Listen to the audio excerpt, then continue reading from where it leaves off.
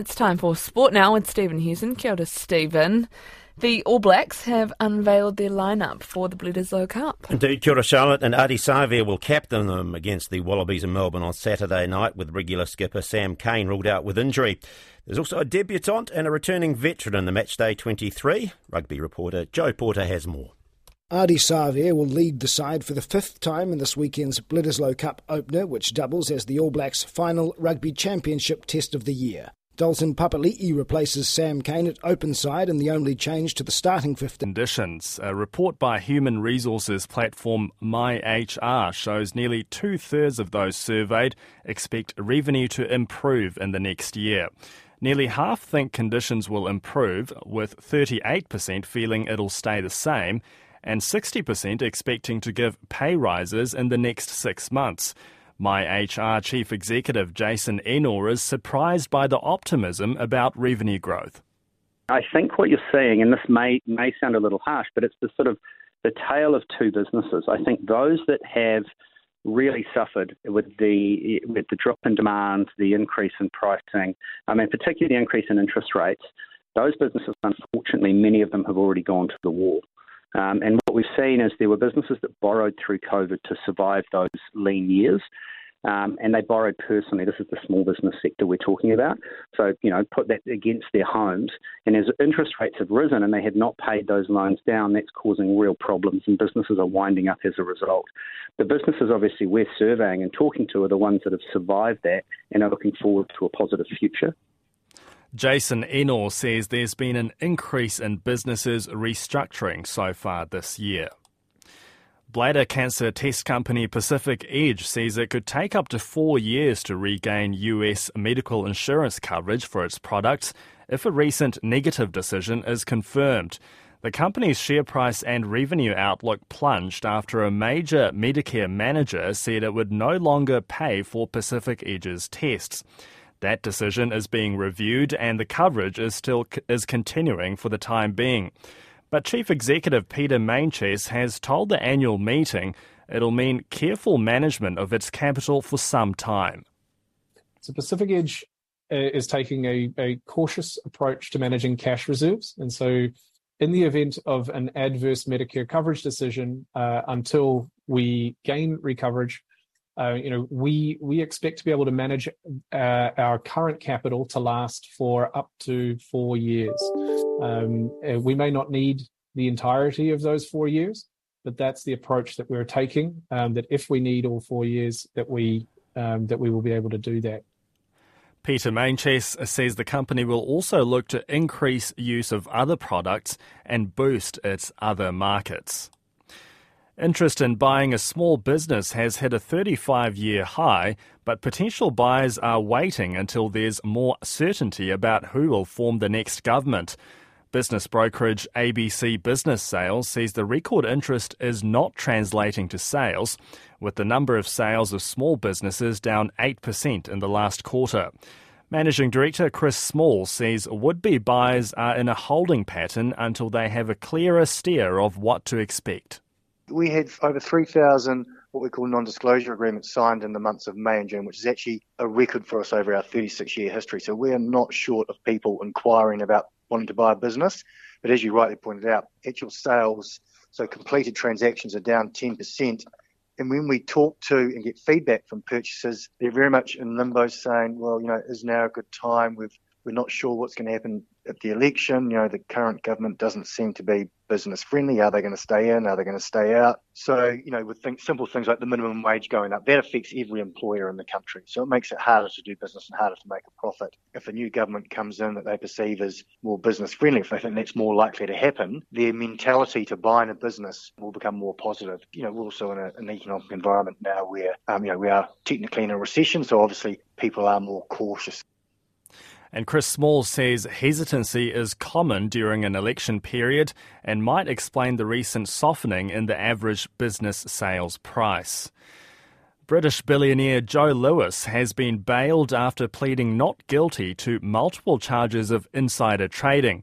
The 86-year-old owner of the Premier League football club Tottenham Hotspur was granted bail for $480 million New Zealand dollars, ordered to surrender his passport, banned from travelling abroad and using his super yacht. It's alleged Mr. Lewis passed on sensitive commercial information he'd picked up to associates and friends who then traded on it. Manhattan District Attorney Damien Williams didn't mince his words. We allege that for years, Joe Lewis abused his access to corporate boardrooms and repeatedly provided inside information to his romantic partners, his personal assistants, his private pilots, and his friends. Those folks then traded on that inside information and made millions of dollars in the stock market, because thanks to Lewis, those bets were a sure thing. None of this was necessary. Joe Lewis is a wealthy man. But as we allege, he used inside information as a way to compensate his employees or to shower gifts on his friends and lovers. That's classic corporate corruption. It's cheating, and it's against the law. And Mr. Lewis's lawyers say he'll vigorously defend the charges, which they call an egregious error. The US Federal Reserve has raised its benchmark cash rate by 25 basis points to between 5.25 and 5.5%, the highest level in more than 20 years and matching the Reserve Bank of New Zealand's cash rate. The chair, Jerome Powell, says inflation remains too high and the central bank is intent on getting it back to its target 2% level. He's non-committal on the Fed's next step. I would say it is certainly possible that we would raise funds again at the September meeting if the data warranted. And I would also say it's possible that we would choose to hold steady at that meeting. We're going to be making careful assessments, as I said, meeting by meeting. And I'll close by saying we've raised the federal funds rate now by 525 basis points since March 2022. Monetary policy, we believe, is restrictive and is putting downward pressure on economic activity and inflation. The US chief economist for financial giant Citi, Andrew Hollenhorst, believes there's more to come. I think they'll probably continue to hike. Now, if you continue to get inflation reports like the one that we got in June, that's enough evidence for Fed officials to maybe pause for an extended period of time. And remember, their guidance has been that they will hike one more time. Markets are seeing that as kind of a 50-50 proposition. September is probably a time for them to look at that again, pause again, like they did in June, and then November is when we think that next rate hike is coming. Andrew Hollenhorst believes the Federal Reserve will then keep rates higher for an extended period. So a big day for world markets, and to see how the markets are doing, we're joined by Tony Conroy of Jarden Securities, all the way from Dunedin. Hi, Tony. G'day there, how's it going? Very well, thank you. Look, how is the local share market looking? Is it a bit subdued? So it's a bit mixed on Wall Street overnight. Yeah, well, look, the US market, as you had in your report there, initially was down on that rate rise, but finished up 82 points. And so the New Zealand markets followed suit, up 27 points at the moment at 11,983. Any major movers? We've got Hallenstein Glasson, they're up 12 at 625. Amphitell up 4 at $9.88 and Somerset up 4 at $10.20. And stocks down, Fisher & Paykel Healthcare down 23 cents at 24.07. Main Freight down 20 cents at 71.30 and EBOS down 20 at $37.70. And how's it looking over in Australia? Yeah, well, look, the market's only just opened, but they are also up about 12 points at 7.391. Stocks up there, Insignia Finance up 10 cents at 2.85. Medibank up 6 cents at 3.53. CSR up 4 cents at $5.57. And stocks down mainly in the mining sector at this stage. Rio down 118 cents at $2.77. BHP down 36 cents at 46.53. And Worley down 12 cents at 16.90. And that takes us to the New Zealand dollar. Indeed, look, the New Zealand dollar's flat against the US dollar at 62.09. You'll get 91.89 Australian cents for your New Zealand dollar today, a move of 4 cents there. British pound up 7 points to 48.04. Against the euro up 5 points at 56.05. And against the Chinese currency up 7 points at 4.4403. And 90-day bank bill rate unchanged at 5.7%. Yes, I was going to say interest rates, oil and gold is what we have next. Indeed. The Brent Brent spot price is down slightly at 83.98 US dollars per barrel, and we've got gold down 13 cents at $1,971.95 US cents per ounce. Thank you, Tony. That's Tony Conroy of Jarden Securities with our market update. And we'll bring you a wrap of the day's news and numbers around 5:30 in Checkpoint. But for now, Charlotte, that's business. Kia ora. Thanks, Anan. It's time for sport now with Stephen Hewson. Kia ora, Stephen. The All Blacks have unveiled their lineup for the Bledisloe Cup. Indeed, kia ora, Charlotte, and Ardie Savea will captain them against the Wallabies in Melbourne on Saturday night, with regular skipper Sam Cane ruled out with injury. There's also a debutant and a returning veteran in the Matchday 23. Rugby reporter Joe Porter has more. Ardie Savea will lead the side for the fifth time in this weekend's Bledisloe Cup opener, which doubles as the All Blacks' final rugby championship test of the year. Dalton Papali'i replaces Sam Cane at open side, and the only change to the starting 15, with Luke Jacobson coming onto the bench as loose forward cover. Cane suffered a neck strain in the win over South Africa in Auckland. The Hurricanes halfback Cam Roigard is set to make his debut from the bench, while midfielder Anton Leonard-Brown and veteran lock Sam Whitelock are set to make their first appearances of the season from the reserves. The All Blacks can defend their rugby championship title and retain the Bledisloe Cup with victory at the MCG, where over 80,000 fans are expected on Saturday night. Meanwhile, 22-year-old Melbourne first five Carter Gordon will start for the Wallabies for the first time in a test in one of several changes to the Australian team lineup. The Wallabies have suffered two straight defeats to South Africa and Argentina, and they're outsiders to upset the unbeaten All Blacks. Coach Eddie Jones, though, doesn't care that Australia have been all but written off.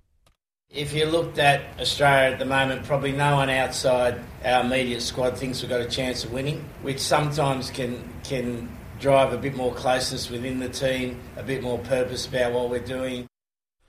The defending champions of the United States concede other countries are catching up to the four-time Football World Cup winners. The US women take on the Netherlands this afternoon in their second World Cup group game in Wellington, with the match kicking off at 1 o'clock. It matches a repeat of the 2019 final.